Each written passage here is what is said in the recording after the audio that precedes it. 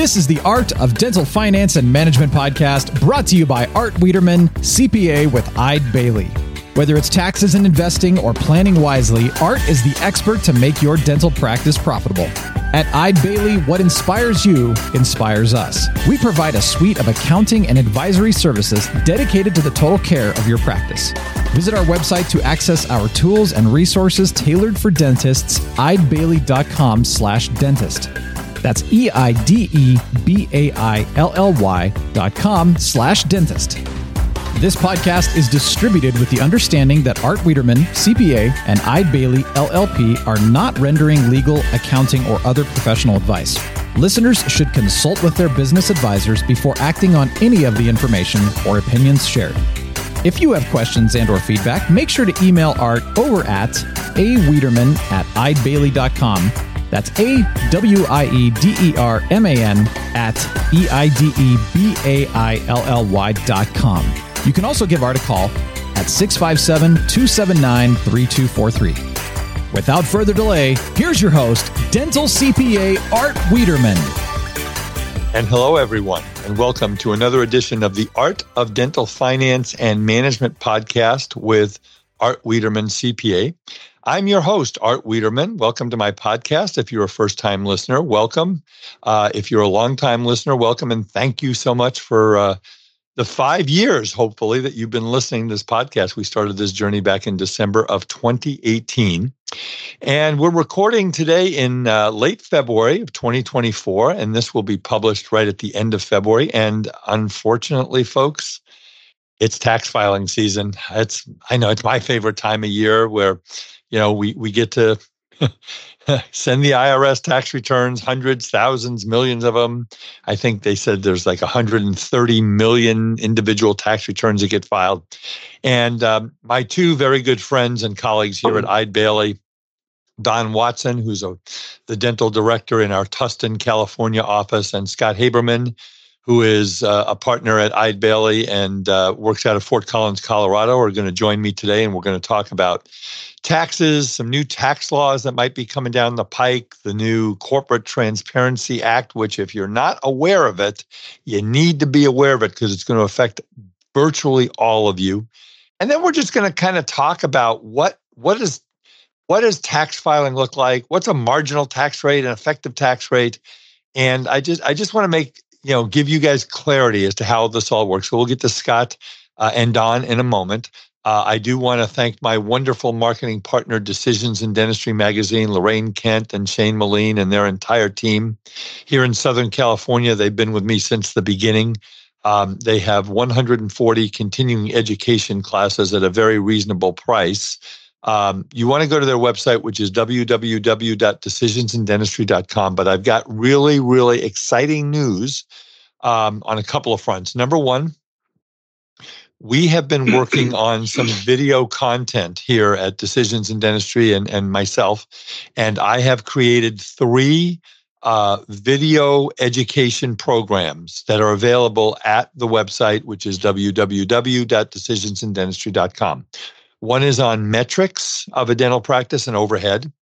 One is on retirement plans, what types of retirement plans, how much do you need for retirement? And the other one is one of my favorites, which is called Art's Golden Rules of Financial Planning. And they're 60-minute CE courses that you can purchase through the website. And I think you will really, really enjoy them. So if you would like to actually see what I look like, because you can't see what I look like, I see my two buddies laughing in the background here on the computer. But if you want to see what I look like, it's an hour-long course for each one of them. Go to www.decisionsindentistry.com and you can obtain that.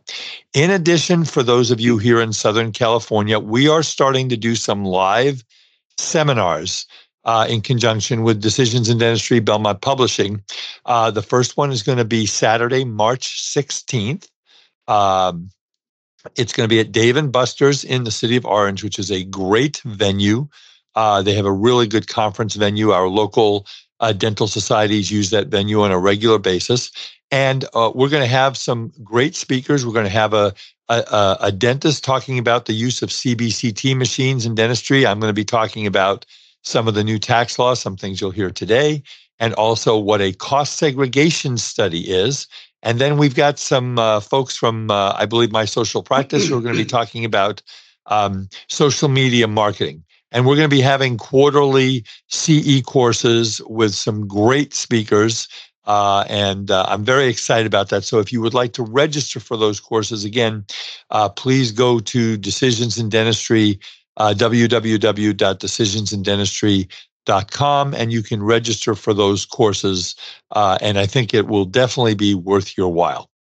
Be sure to check out our new Eide Bailly podcast, Ebb and Flow, a business podcast providing inspired insight on issues and trends the middle market faces.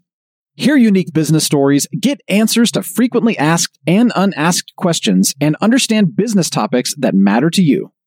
Available now on your favorite podcast platform. So again, I want to introduce my two good friends, Scott Haberman, who's a partner in our Fort Collins, Colorado office of Eide Bailly, and Don Watson, who is my partner in crime here at Tustin. Hey guys, how you doing today? Welcome to the Art of Dental Finance and Management.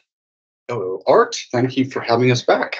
Yeah, thanks for opening the door once again, Art. Appreciate it. No problem. Now, before we do this, we're required by law to talk some football because that is one of our favorite things that we like to do. So, Mr. Haberman, your team made it to the national championship. Scott is a University of Washington graduate. We won't talk about the result, but I guess you guys play them again, right? You play them again next season. You don't have your coach. You don't have your quarterback. Do you even have a football team for next year? We're still in process, but Michigan doesn't have either of those either. So I think That's we're both evenly matched for a good fall game come 2024. Now you actually ended up at the national championship game in Houston, didn't you? Yep, we had a lot better time at the Sugar Bowl in New Orleans, and you mentioned Dave & Buster's, and so me and my son, who I took with me to the game, we tailgated at Dave & Buster's by playing video games for about 3 hours, and so that got us all amped up for cheering on the Huskies against Texas, and that was a great game. Well, I was rooting for your team because my son, who is also in the dental industry, is a diehard Ohio State fan. So I've now probably pissed off half of my listener base just in the first 2 minutes of this podcast. So I was kind of rooting for UW because of you. And Mr. Watson, you are a graduate of Marshall University, but you are a big fan of the Roll Tide group, I understand?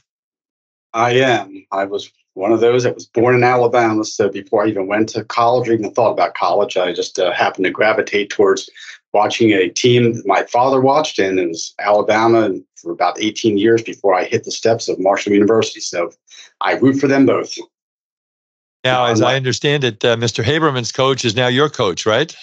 Yeah, I wasn't as fortunate as Scott and got to go to that final step. So I think when we got stuck at the Rose Bowl, they decided when Coach Saban couldn't make it back that we just go raid Washington and steal a coach and see if we can reproduce the success they had and make it to the national championship. So we'll see how 2024 goes. Yeah, so we're going to change the name of the podcast, The Art of Dental Finance and Football, and that's just the way it's going to be from now on. But that's not what we're here to talk about. I wish we could talk football for the whole hour. So, guys, give us a little background on your journeys into public accounting and dentistry.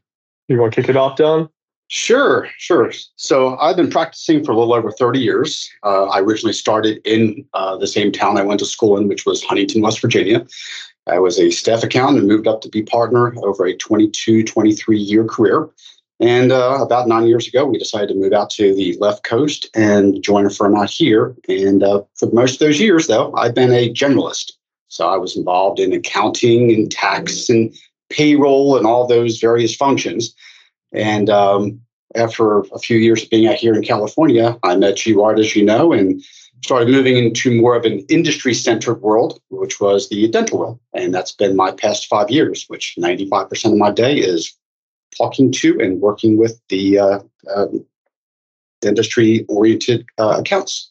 And I will tell my audience, and I've mentioned this before, is I've gone through 44 tax seasons, and Don is taking over. I still work very closely with him on a lot of the accounts, and I got 2 texts this morning from 2 of our clients, so they all have my cell number, which is just kind of the way the relationships work. And I could not have been more fortunate to have had someone like Don take over and continue the legacy of dental CPA-ism here in Southern California.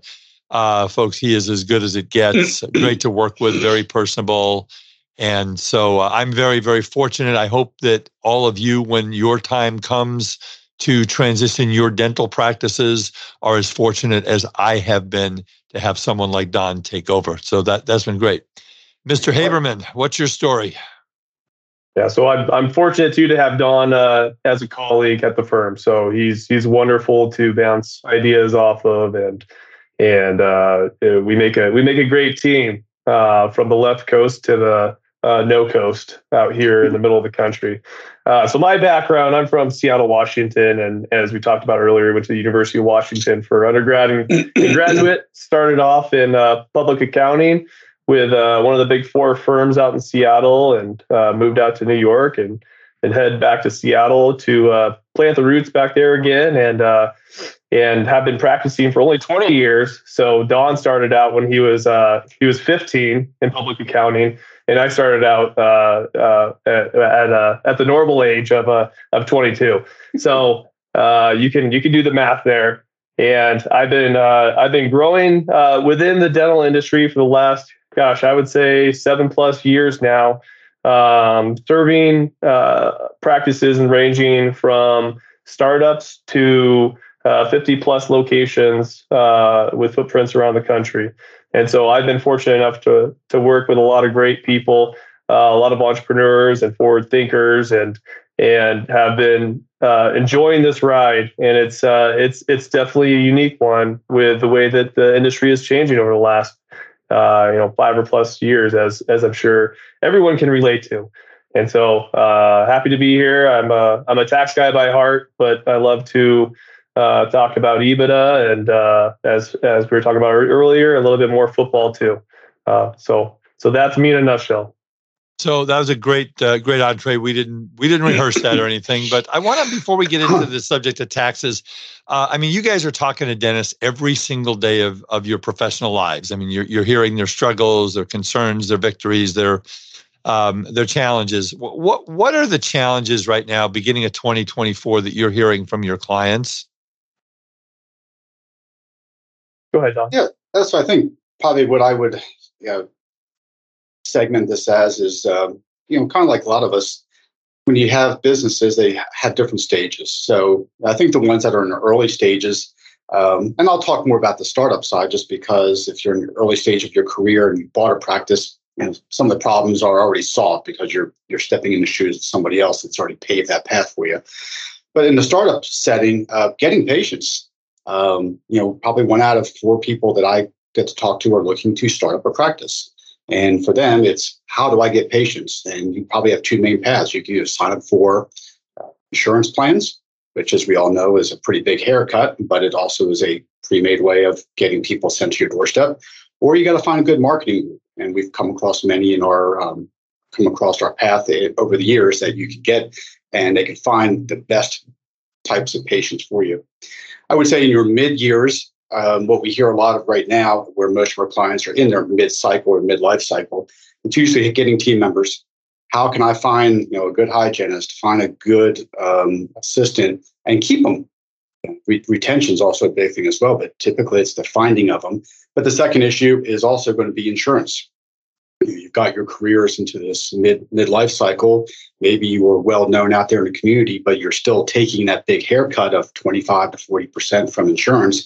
And that just, from what you could be charging from a UCR perspective, that's a lot of money left on the table. And what is a way that they can transition from being insurance oriented to more fee for service? And then I would say late in the life cycle of a business or somebody's career, they're probably looking at, how do I transition out? And one of the big onsets recently has been DSOs. So now, if you were 5 years plus back, it would usually be a private party to private party transfer. Now they got to give consideration. Is DSO a potential answer? So I would say those are kind of the 3 different types of businesses that we would come across, and probably what would be at the top of their mind, given whatever stage you're in. And you and I, Don, we've evaluated, I think, several doctors who are looking at selling to DSOs, and is this a good deal? And again, we're not going to spend the whole hour on that, but The one thing I do want to emphasize again, and we will have some additional podcasts coming up in the first 6 months of the year about this topic, is that every DSO is different. Every deal is different. So there's no cookie cutter. I mean, we all know we have to file a 1040. We know that's the form you file. But in DSO, they're all over the board. So there's a lot of challenges. But the great thing about us at Eide Bailly is we take doctors from cradle to grave. I mean, if you're starting up a practice, we can help you. If you got, if you're a 20, 30, 50 location practice, we can help you. And the resources that this firm have are frightening. I mean, cybersecurity, financial planning, cost segregation, IRS. I mean, they told me we have like 200 verticals. It's crazy. Not all of them apply to dentistry. But anyway, Scott, what are you seeing in Colorado?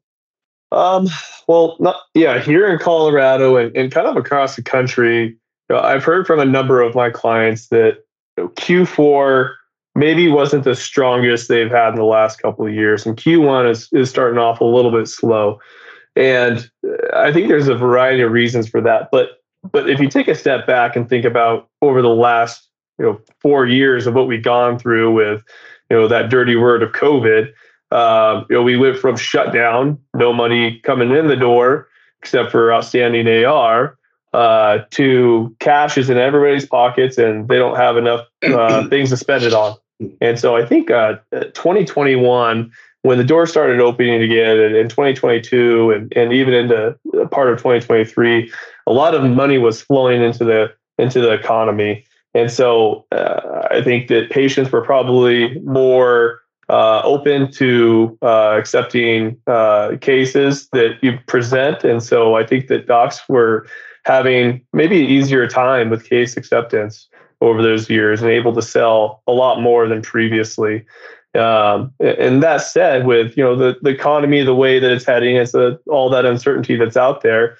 I think some folks are probably just a little bit more timid to open their pocketbooks, which time will tell, and we'll hear more about that soft landing that they're talking about with the Fed touching on inflation rates over the last year, trying to control inflation.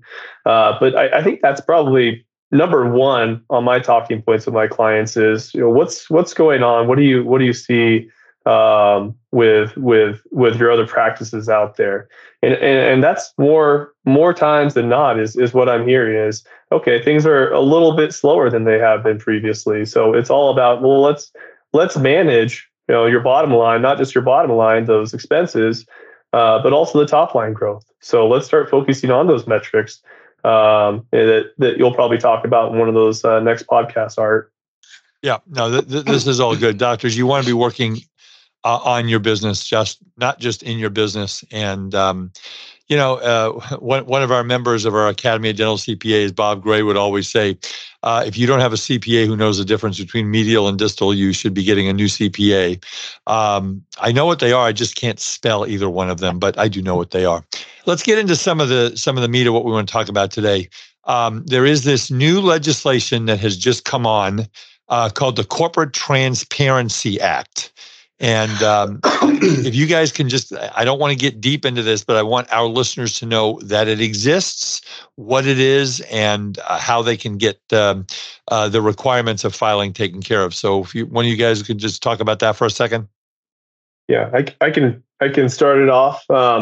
So this has been in the works for, I'd say over a year now, and they've changed some of the release dates and due by dates for this filing. But from the background of it, the Financial Crimes Enforcement group of the government is trying to essentially crack down on money laundering and other illegal activity within businesses. And they think that this will be a good way to do it.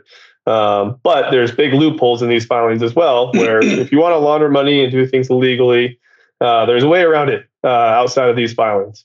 But how it affects our clients is every client, probably 99% of them, have an LLC or corporation or an S corporation that will probably fall in lines with needing to file these forms with that financial crimes network.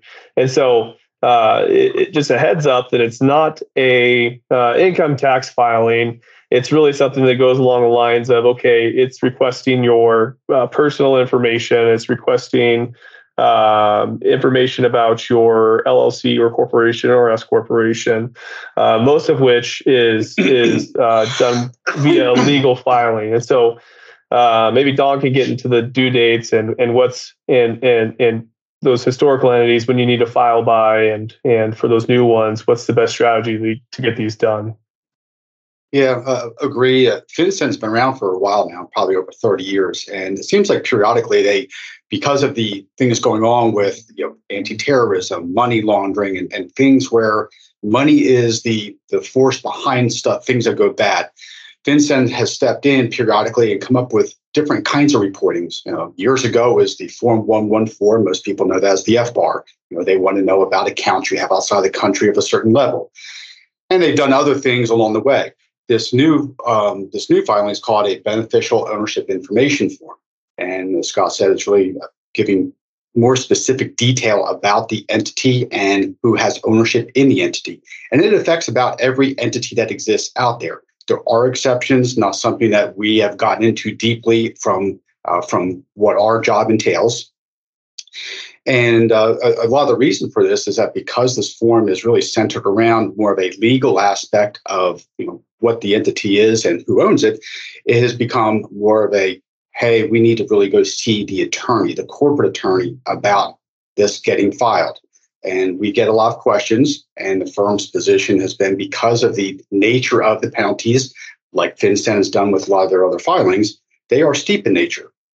Things such as, if you are late filing, it's $500 a day. There's another $10,000 penalty for if you're in willful violation or you cross some other line. So when you start thinking about what this really could mean to someone that is in charge of preparing it, it really falls out of the purview of what we do. But yeah, I think really, other than what I've heard about a partnership or general partnership or a sole proprietor, every other entity has got a filing requirement. And there are a number of exceptions, but you really need to talk about those that have a lot of in-depth knowledge about when you can be accepted. And I think the one thing we just want to share with everybody, and then we'll move on, is the fact that if you formed an entity, and again, it's pretty much, if you have an LLC, if you have an S corp, you have to, if you form the entity before 2024, you have till the end of 2024 to file these forms. If you formed an entity in the first 2 months of this year, or any time in 2024, you've got, 90 days, guys? A 90-day clock starts to begin running, yes. And I suspect there are attorneys who are incorporating or setting up LLCs who may not know about this. So doctors, if you are setting up a new entity, maybe you're buying a building, maybe you're buying a practice, you need to make sure that this gets taken care of, because as Don said, the penalty is very onerous. And just want to let you know that it's not something that most CPAs are doing. It's more of an attorney thing. So let's move on here. So I always call March and April Be Kind to Your CPA month. Our three collective spouses on this podcast know that from around February 15th to March 15th, April 15th, we kind of give them a picture of ourselves with a big smile on our face. And then they, on April 15th, maybe they see us again. It's until you've gone through a tax season, as we have all gone through many of them, it's kind of like running a marathon. So I want to talk to our listeners kind of about, you're getting your tax stuff together right now. You're starting to send it in, right? What kind of tips can we give to our listeners, not only on how they can make our lives easier, which is all that really matters, right, guys, is making our lives easier, but by making our lives easier, it would actually save money in fees too. So maybe talk a little bit about how people can get ready for April 15th with us. Yeah, I can take this one. So stay away from those shoe boxes. Number one, shoe boxes are the most efficient way to exchange information. I always recommend carrier pigeon instead. Just kidding. So as we have gone down this road of technology and folks working remote, I think everyone has really gotten used to the exchange of information electronically. So I always encourage my clients, upload your information to our secure portal where we can transfer information. Saves you gas mileage from driving down the street to drop off your docs at our offices. And it's secure, it's efficient, and like Art said, it can save hours in tax prep time sifting through a box of information when things can come into our system electronically and using our tools to help organize it a lot more efficiently. So that's what I always recommend is just think about doing more mass uploads rather than piecemeal of, okay, I uploaded this today, here's this item tomorrow, and just try to collect it all. And once you get it, let's take a look at your information and then move forward from there. The one I'd throw in there is if any of you work with a CPA accounting firm, you probably get an annual tax organizer. I could tell you historically, I probably get a third of those organizers back. They are terribly helpful for us. They, provoke a lot of thought on questions that will help us in preparation of the return. Changes of contact information. Was there some sort of transaction or event that occurred last year that we should know about to make sure that your return filing is complete? Clarifying dependents, clarifying other aspects of your return. So that, in conjunction with your documents, is a very necessary piece to that puzzle. So if you can fill those out and return those with your documents, we should do better at controlling the time that goes into putting it together and make sure the return is as complete as possible. I'm going to add a couple things. Again, having been through over 40 tax seasons, number one, please don't wait until April 13th to call us up and say, here's my stuff. The earlier that you're able to get information to the CPA. So remember that in our world, many of the entities that we have, S corporations and partnerships, LLCs, the due date for their tax returns is coming up on March 15th. So we're pushing on March 15th to get those done or extended.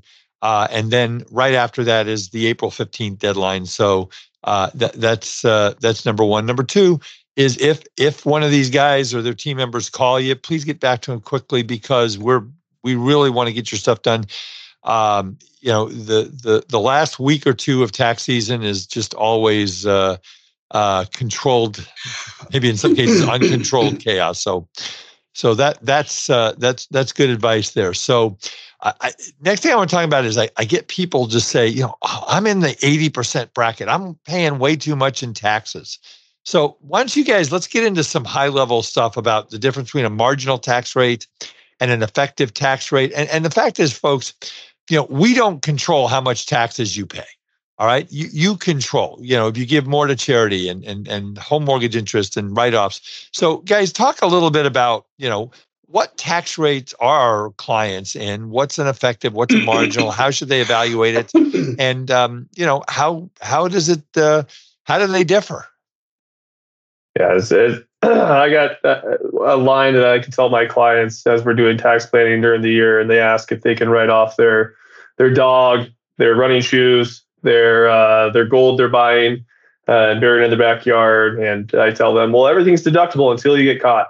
So let's go ahead and write everything off. And I kid that way with them.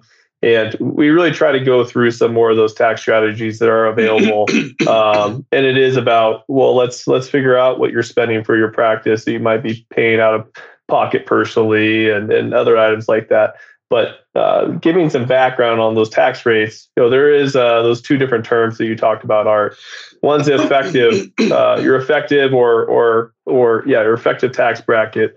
And so that's essentially the taxes that you're paying over, so divided by your taxable income.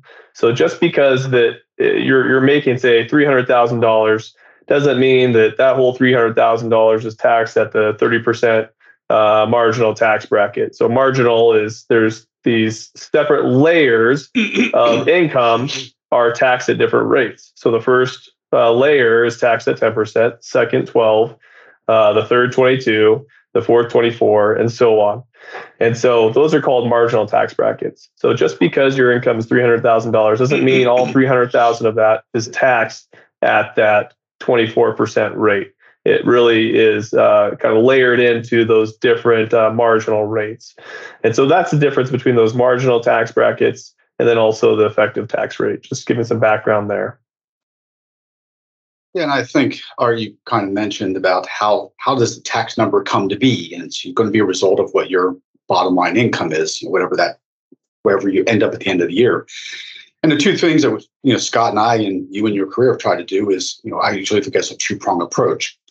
We wanted to work with you during a year to do one of two things, which is either mitigate your tax issue or manage it.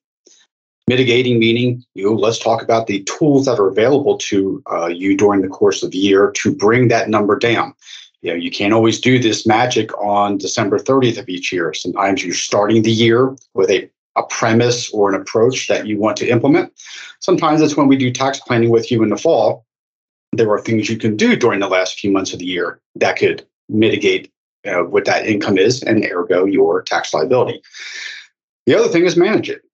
There may not be anything else you can do. Maybe you've exhausted all the avenues that you could go down, but what we like to do is to have that discussion by the end of the year so that you know what's coming. If there is something else we need to do from an estimate or a withholding before you end to manage, say, underpayment penalty, or just simply, 3 months in advance, what is April 15th going to look like? You could prepare for it. So that's the manage aspect of what we like to do with clients. Might be my best summary. Well, yeah. And again, what I always say is we have two jobs as tax professionals. Number one is to do everything that we can to increase the federal deficit. The federal government's done a very good job of it on their own. I think it's $34 trillion is the debt right now. But our job is to have you pay the least amount of income tax under the law legally. And I always talk about there's black, there's white, there's gray. White we do all day, black we don't do, and gray we talk about because there are ways.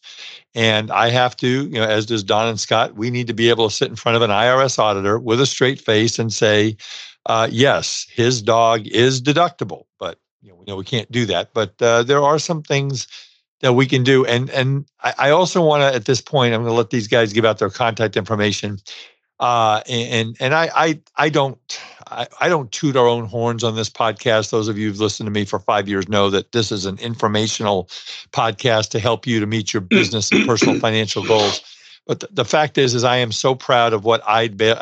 First of all, I'm proud that I'm part of Eide Bailly, that I've met these guys, and that our firm has resources that are like. I always compare it in the dental world to saying, if I had the Pankey Institute, John Coyce, Frank Spear, and Gordon Christensen in my office as resources, that's the comparison to what we have here at Eide Bailly. And if you are working with a good CPA, a good dental CPA, and they're taking really good care of you, you should continue to work with them. If you're not getting the information that you need, if you're not understanding why your business isn't as profitable, if you're not sitting down and planning your taxes, if you're getting a call on April the 13th that says, gee, I owe $50,000, why didn't you tell me? You should probably give us a call. So I'm going to let you guys, if we have a doctor that's just in trouble or something, or they want someone new, this is going to come out, beginning of March, end of February, but give out your contact information, guys, as to how they can get a hold of you. It'll also be in the show notes. So Scott, start with you. Sure. My email is very long and hard to follow. So my direct line is 970-999-8932. So just give me a call. And if I don't pick up, I usually do. But if I don't pick up, just leave a message with a callback number, and happy to talk about what's going on. That's a great starting point for what we do, and some good background is we've redeveloped our website over the years. So always starting there, and you can kind of click into some of the industries that we do, and in this case, the dental or medical side. But eidebailly.com, good place to begin. You can find us both on there. My email address, as for all of us here, is our first initial last name. So whenever you have our names, you can just in my case, would be D Watson and that's at eidebailly.com. So good, easy way to remember how to get in hold of us. All right. Thanks for that, guys. Let's get into some more of the meat of this. I know that there's some nice tax credits out there if you purchase electronic vehicles. Tell us a little bit about that. It's probably more in your wheelhouse, Scott, from the tax side. So I'll try my best. So, these have changed over the years substantially. Starting off with, the Tesla credit years ago, $7,500 for purchasing a Tesla. There weren't many restrictions on those in the past, any kind of income limitations, other than the big limitation is once a number of those cars were sold, that credit would go away or phase down over time. And so now that phase down, from my understanding, doesn't occur over time, but there are a lot of income limitations. And so, unfortunately, I think for most of our clients who are very, very successful and their income is very high, these credits might not be available.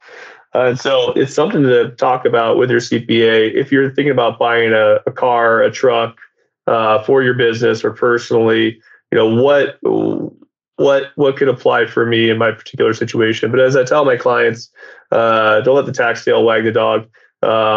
Number one. And so find a car that fits your needs. I think California, you're required to buy electronic vehicles. You don't allow gas in your state anymore. But for my clients over the rest of the country, usually you get your choice between gas, hybrid, and electric. Certainly everyone with electric bikes, I can tell you that, at least in South California. And one of the interesting things, and the reason why a lot of times if anybody picks up on this, and I'll defer to Scott many times in the taxes, my life, I've done, as I said, both disciplines, but I tend to live more in the accounting and the QuickBooks side of things with some tax. Scott's more of a tax focus and dips into the accounting. So my skill sets aren't always as high on some of these newer evolving issues, but I do try to keep my toes in the air and stay abreast of it. One of the things I do recall, I think, from the changes that was not in past years was the fact that some of these vehicles now need to be finished being produced or assembled in North America, which was never a requirement before. That is correct, yeah. But the incentives are more about, if we're going to give credits to the taxpayers, we want to make sure that the jobs are staying here, in the country. Yeah. So if you're going to go out and buy a car, folks, I just unfortunately, out of necessity, I had to go get a new car about 3 weeks ago. A large rock went off of an 18-wheeler into the side of my car, and the insurance company totaled it, and now I have a new car. But the fact of the matter is that like Don said, and Scott said, don't let the tag tail wag the investment dogs. It could be thousands of dollars of a tax credit, and if an electric or a hybrid vehicle is in your wheelhouse, the dealer will be able to tell you, but your CPA can also look up. There's lists the IRS has on that. Let's talk about some deductions, guys, that maybe people miss. In other words, everybody's now starting to think about putting their tax stuff together. We want to save taxes. Is there anything, as you're putting your organizers, we hope your organizers together, that they should be thinking about that maybe they wouldn't be thinking about that could be a tax deduction? Yeah, the big one this year, I think everyone knows about 179, accelerating expenses, kind of the tried and true strategies that we talk about over the years. But something new for those younger practices, or maybe not even the younger ones, but the ones that have newer retirement plans that have just started up over the last 5 or so years, are these credits, not only credits, tax credits for starting up the retirement plan, but also tax credits for contributing to your employees, either via match or profit share into their 401k accounts. And so those are a big deal, where you're potentially getting a credit up to $1,000 per employee for the funds that you're putting into their accounts. So that's something that's going to add up pretty darn quick for a lot of our clients that have these plans. As you guys know, the states are moving into mandatory retirement plans, either via signing up for one yourself or through their state's website and their program. And so that's something I encourage looking at, depending on the date you started your plan. And I believe the most benefit is for those really young ones. And then I think anything 6 years and older, you're mostly out of luck. There's not much benefit there. But at anything younger than 6 years of a retirement plan, there's some healthy tax credits to talk to your CPA about. Make sure that they're picking those up on your tax return, because I think it's going to be something that a lot of folks are going to miss. Yeah, I was thinking, just reverting back to the personal return side of things, it's gotten very difficult to find a lot of good places to write things off. Up until about 7 years ago, Schedule A, if you itemize your deductions, had a place for employee business expenses. And we would see a lot of times the clients we work with are employees in nature. So if they were using their car, they did traveling, stuff like that, to some degree, they'd have a place to write those things off.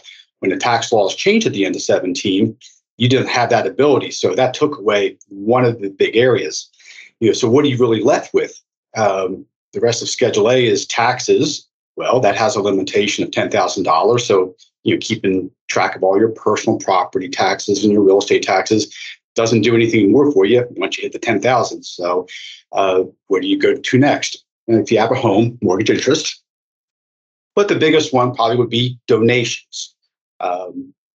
Keeping in mind that as you drop stuff off at Goodwill, Salvation Army, having those receipts nearby. If you're giving money to charity, you can only use a check up to a certain amount. I think it's $250 to support it. Otherwise, make sure you get acknowledgments from the charities.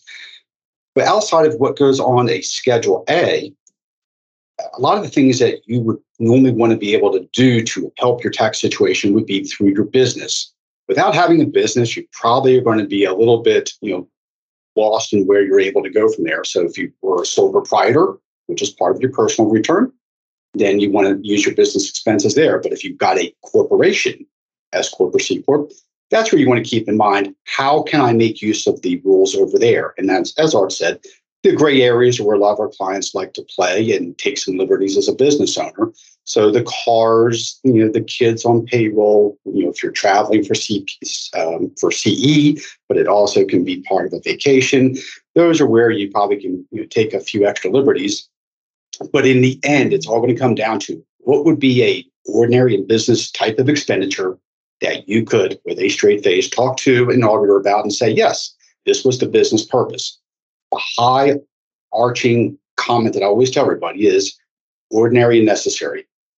What would be the business story behind why you paid this? And if you could say, this is why I did it, then I think you'd have an argument to claim it as an expenditure.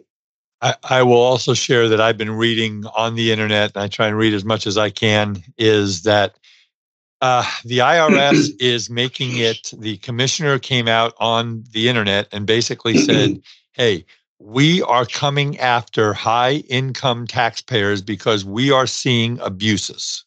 So if you make $75,000 a year, that doesn't mean you won't get audited, but they're not going to be coming after you as much as if you make $400,000, $500,000, $600,000 a year, because that is where the government is seeing their biggest opportunities on an hourly basis for their employees to come after people. So we have a saying that we use: pigs get fat and hogs get slaughtered. So, like I said, black, white, and gray is the test. And I always have told people in the years that I've been a CPA, guys, that, I run my CPA practice under the we're all adults rules. And if you tell us that a credit card charge to Costco or Home Base or Home Depot is a business expense, unless you want to pay us tens of thousands of dollars more a year for us to go through every receipt, which you don't want us to do, we're going to believe it. And if you get audited, I don't want to hear about it. Isn't that kind of how this works pretty much? Yeah, we try to keep as many checks and balances in place as we can, but it's only to a limit. We're trying to be efficient and effective at the same time. So if we were just going to pour through every charge and question and say, did you write down on that receipt what the business connection was? Probably not. All we can do is we try to convey, again, the overarching concept of what would you tell somebody the business connection was to that meal, to that purchase at, ABC store, or whatever it was. And if you can drive a business connection to it, then most likely you're going to be okay for the deduction. All right. So we get clients, we all have had this, who call us up on, April 10th and say, hey guys, just file an extension. They're not going to give us any information. Just file an extension. Why does that not work? And what are the rules on extensions and how that works? It doesn't work because I'm on vacation April 10th through the 15th. That's right. Exactly. We're on the golf course, man. We're going opening day at the maybe Dodgers, Angels, whatever team you go. Rockies, I guess maybe. So, yeah. But the extension, like you mentioned, Art, it's an extension to file your tax return. Gives you more time to file it. Does not give you more time to pay your taxes. All right.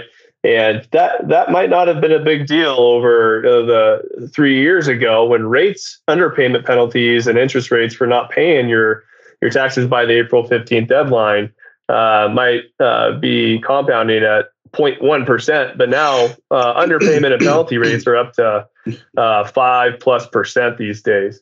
And so you want to make sure that you get paid in enough. And usually, as Don and I are meeting with our clients at a midpoint of last year or the end of last year, we'll have a good baseline for what their tax liability will be. And so, but if you're expecting to delay your payment to October, then you're going to be unpleasantly surprised about the amount of interest and penalties the IRS is going to want on top of your tax payments. Yeah, for those that never experienced it, there is up to what I would say is 4 penalties that could exist on your return because of what you didn't do during the year or as of the filing date. So you have underpayment penalty, which is about you getting the right amount of money to the IRS during the course of the tax year. When you get to April 15th, 3 other things could potentially kick in, which is a late filing penalty, which is the reason for the extension. If you have dollars that we think are due and you should pay them, you get those in because then the last 2 things kick in, which is either going to be late payment penalty, which is what you would owe as of April 15th, but didn't pay till sometime after. And then the 4th would be interest, time value money. If you don't give that balance due by April 15th, then you start accruing an interest-oriented penalty. So those 4 things are something that Scott and I and Art over years have tried to monitor and manage along the way because all these dates have some significance for when something might need to take place. And guys, there's also something called a frivolous extension. So you hear about this, you go grab yourself, it's form 4868, and you just put down, I had 0 tax and nothing paid in, you send it into the IRS. And it turns out that you didn't make a whole bunch of money and you paid money in, but you owed and you didn't pay it.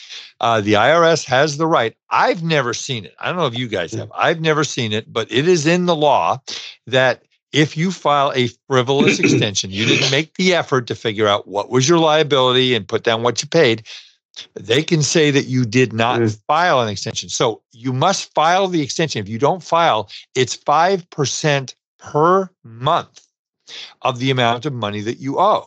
Now, if you don't owe money, I suppose you could not file your return, but we don't like to do that because then they start sending you letters and then they create your own. I mean, it's just bad karma not to do this. So, all right. So it's early 2024, guys. I wish we could do this for hours, but we don't have all that time.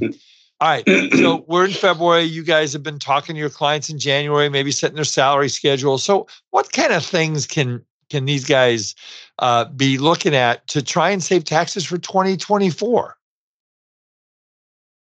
So I always say, let's get in front of the 8 ball before you get behind it, right? And so let's figure out what we can do to minimize those liabilities. What laws have changed? What is coming down the pike to really save you tax dollars, whether it's IRS, state, and so forth, as we're going down this path. One item that I really like that's still out there, the rules are complicated if you're in multiple states, but is the SALT cap workaround. So states have come up with a workaround to the Tax Cuts and Jobs Act limitation that was passed back in 2017 to cap your real estate income taxes and personal property taxes to $10,000 that you can deduct on your personal tax return. So all of our docs are more than likely in relatively nice houses, right? And the real estate taxes are probably well over 5,000, maybe close to 10, or even over 10,000. So they're not able to deduct any. I'm laughing at Don because he's pointing out to go higher for those real estate taxes. Have you ever been to California, Scott? I live in California, Scott. Have So you our ever jobs been to California? Really? That's that state like where the water is on the end, the one that's supposed to fall off the. When I this is great. When I left high school, James Madison High School in Brooklyn, December of 1975. Okay, they showed me a New York Times. The front page said. East Coast seismologists predict California will fall off the United States by 2020. So, I mean that we property taxes here are higher, Scott. Yeah. I'm thinking this guy. I live about 10 miles inland from where Art is. I might have beachfront property someday. we might be roommates. Who knows? So, but yeah, I mean, we got. I mean, how about retirement plans, guys? We should be looking at that too, right? I mean, that's a big deal. Yeah, I'd say in our toolbox that we talk a lot about over the course of the year, and even at the end of the year, towards the end of the year for tax planning, we're and I mentioned a few of these before, but retirement is usually an issue. Having kids on payroll, again, if it could be justified, we are looking at buying of things. So you could be buying supplies, you have an extra batch of implants to put on the shelf. Talking about buying equipment. Again, never looking to the tax tail to make that decision. But if you were going to do something in the coming 6 months and you're looking down the barrel of a large tax picture, well, making that payment in December and getting the equipment installed and in service could very well be a better deal than waiting next year. At worst, you're at least advancing the deduction. So if time value of money, you're taking in the sooner tax year than later one. But you could very well be, staving off, keeping yourself out of that next marginal tax bracket as well. I always try to emphasize most of our clients, at least in this world we live in, are cash basis. So you always have to be mindful that most times to get a deduction, you're going to have to be willing to spend cash in some way, shape, or form. Can we do it efficiently, keeping it in the family or doing it in a way that may come back to you at a better rate? And retirement is one of those things where you could store some dollars. Sometimes they could be big dollars. And we will look to and have discussions about what available cash can be used. Because are we talking about a simple plan, which maybe keeps a commitment level of $30,000 and below? Or are we talking about going up to a mid-level or a high-level plan like a DB plan? So those are the kinds of things you got to be willing to, if you'd like to save. There are other options, but they get limited. If you're trying to put $200,000 aside and take it off the table now, probably buying a $3,000 scanner or spending money on cameras or $80,000 for CBCT is not going to do as much damage as maybe what a high-level retirement plan could do. Right. Okay, so as we kind of wrap this up, there's some new legislation that's in Congress. Now, we know that Congress has got their hands full with, oh my God, all kinds of things that's going on. There is a bill that had bipartisan support that passed the House of Representatives back on the 1st of February called the Tax Relief and Workers Act of 2024. There was a 2-week recess that just finished up in the Senate. They didn't get to it in the Senate. There's concern in the Senate, but this legislation is out there. I know they're talking about increasing the child tax credit, right? Yep, absolutely. And so they want to go back to some of those levels of tax credits that were passed as part of the COVID Act years ago. And so that's part of the rider that's in the bill as the horse trading happens in Congress of, all right, well, I want this, says one party, the other party will say, well, I want that. And so they're going to have a meeting of the minds to pass this. And that was part of the bargaining chips for some of the folks that wanted the bonus depreciation to go back to 100%. Because currently 2023, it fell to 80% bonus depreciation rather than the 100% that we've had over the last number of years. And now it's down to 60% for 2024.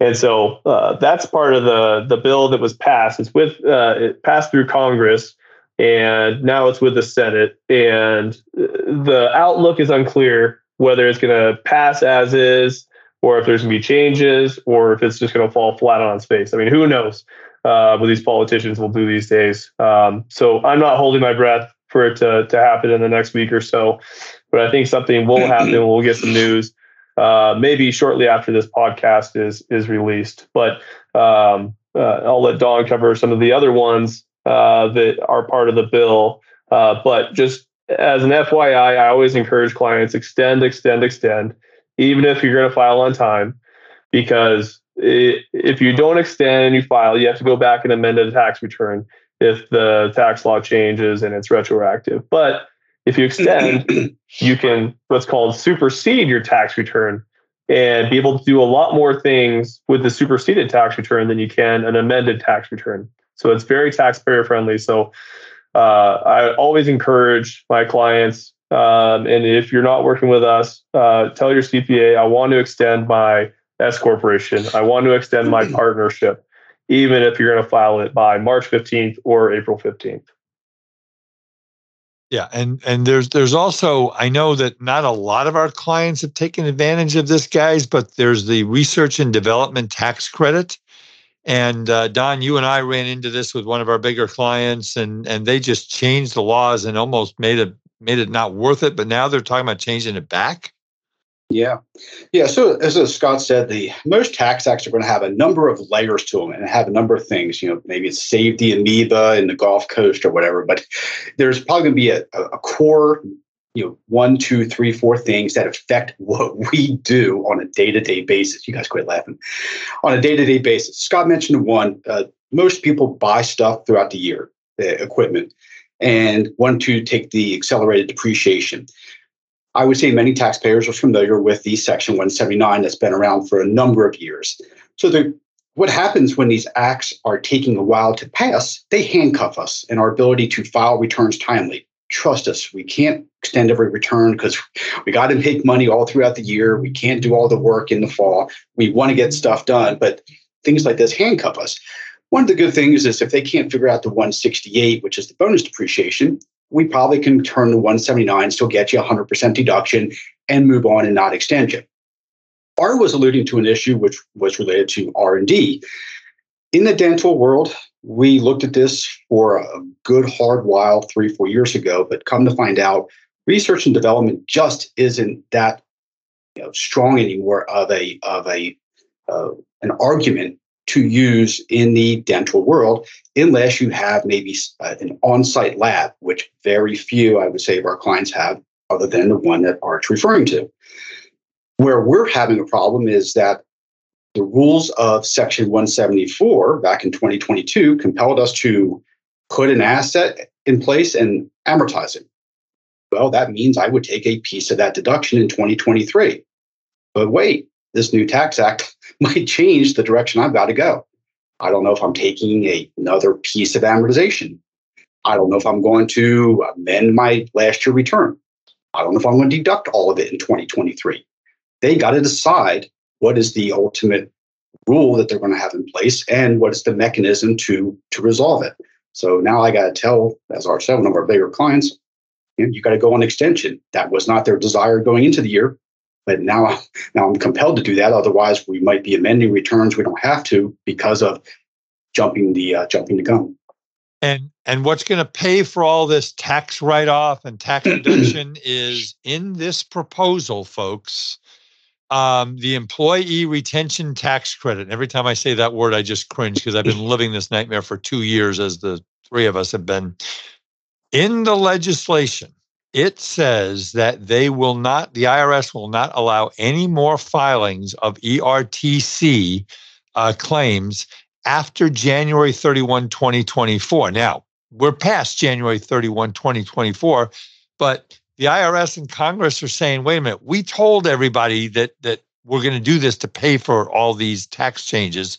So if you have not filed an ERTC claim, you may be out of luck right now. And guys, this ERTC, unfortunately, while it was intended to be a really good thing to help businesses get through the pandemic, it has turned into probably, in my opinion, one of the biggest it's not a scam, but people are using it. One guy on the internet called it the best tax hustle he's ever seen in his 19 years of being alive. I mean, it was ridiculous. So, if you guys have filed ERC claims and you went to one of these houses that said, because, what'd you say, amoeba? The amoeba is breathing, you get the credit. I mean, we've had clients go rogue on us, right, Don and Scott? They've said, we've told them they don't apply for the credit, but they went to a company and they got hundreds of thousands of dollars. Well, IRS is coming after you here, guys. So little comment on this ERC thing before I throw up here. Yeah, and that's a good point. It's meant for those companies who kept their employees on payroll during the pandemic. That's the intention of it. But like Art said, it's very, very widely abused, and the IRS is coming after folks. The wave, I don't think it's hit yet, but it's going to, because they extended the statute of limitations to audit these. I think they doubled from what it was before. It was like 3 years before. Now they're going to make it 6 years or so. They can go back and audit. So it's giving the IRS a lot more time to come after the folks and all the bad actors that are these houses, these folks who are marketing these to our clients and taxpayers across the country, that they qualify for all periods that the ERC is available because of shipping issues out in the Pacific. But that's just not the case. And so if you claim ERC, just make sure you have a solid position. If you don't know if you have a solid position, consult your CPA. If you don't have one, you want to make sure you do that due diligence and are comfortable with that risk. I mean, if your team lost the national championship game in January, maybe you qualify. I don't know. That's a good argument. That's the one I used. Well, probably a lot of that goes back to, I mean, you hear about the dirty dozen scams on the IRS list. And, a lot of these things have been, for as long as there have been rules, people have learned how to break rules. And, this is just one of the newest rules that came up that the IRS really hasn't figured out how to confront. So I think those bad actors have found a way to make hay for themselves, because all these other rules that have been in place for years, they have found that doors have shut on them, from a number of different standpoints. This was just the newest kid on the block that could get abused. Yeah. Well, listen, I'd love to talk to you guys for hours and hours, but we do not have that time. So why don't each of you kind of give us some final thoughts on what our listeners might need to know about getting ready for tax filing season 2024? I don't know. We already know who won the Super Bowl. But the bottom line is, any last comments you want to make to our audience? Get your information in early and stay in contact with your CPA. The more that we're in contact with you, the better. It just helps us be proactive as well, and it helps the dialogue to uncover some of those deductions that are out there. Yeah, I'd echo the same. We have a lot of great colleagues out there. I mean, we're not the only ones that do this work, and we're not the only ones good at what we do. But certainly, if you feel like you're working with someone that you're not getting what you feel is right, whether it's that return call, getting good advice, getting last minute information, maybe you have a good rapport with, all those things are important in that relationship. So if you feel like you're not getting the most out of that relationship, you've got to make the decision to find the right partner for you. So just one more time, Scott, give out your contact information, and Don, if you'd give out yours, we'll wrap this up. Absolutely. So my phone number, this is Scott Haberman, is 970-999-8932. And for me, my email address is dwatson@eidebailly.com. And my direct line is 657-279-3273. We actually do have partners that have higher than 30 IQs in this firm. I promise, ladies and gentlemen. But we honestly, when we use our numbers, we always call on Teams and we just press the name and we don't look at the numbers. So anyway, guys, thank you very much for taking the time out of busy tax season and everything. Hang with me and as I take this out. Again, ladies and gentlemen, I want to thank you for the honor and privilege of your time and the thousands of people that listen to this podcast every month. I am honored and humbled by the emails we get, the calls I get. My legacy in this profession is helping you to get to where you need to be, and I'm very proud of the work that I do that my two friends on this call do, and that our whole firm here at Eide Bailly do.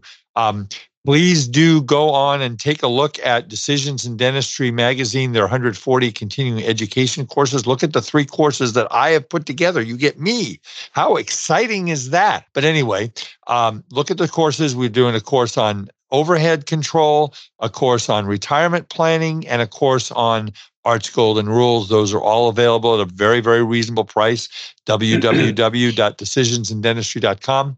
If you're in Southern California or you want to come to Southern California and it's still snowing in the middle of March where you are, we got a great seminar on Saturday, March 16th from 8 to 2 p.m. at the Dave & Buster's facility in the city of Orange. I'm going to be talking about new tax laws, tax planning. I'm going to be talking about cost segregation studies. We have an amazing dentist who's going to be coming out from the East Coast, I believe, who's going to be lecturing about use of CBCT machines, as well as we're talking about social media marketing. I think there's some CE credits involved. Go on the website, www.decisionsindentistry.com. And with that, folks, I will go ahead and wrap up this edition of the Art of Dental Finance and Management podcast with Art Wiederman, CPA. Please tell your friends about the podcast. And again, feel free to contact me. My phone number is 657-279-3243. We'll get you to my computer, and my email is awiederman, WIEDERMAN, at Eide Bailly, EIDEBAILLY.com. And with that, thank you again, folks. And we appreciate it, and we'll talk to you next time. Bye-bye.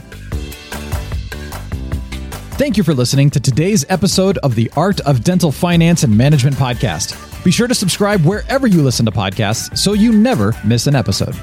The Art of Dental Finance and Management podcast is produced by Eide Bailly in partnership with Art Wiederman, CPA, Decisions in Dentistry magazine, and the Academy of Dental CPAs. For audience questions and feedback, email Art Wiederman, awiederman@eidebailly.com. That's AWIEDERMAN at EIDEBAILLY.com. Or you may call Art at 657-279-3243.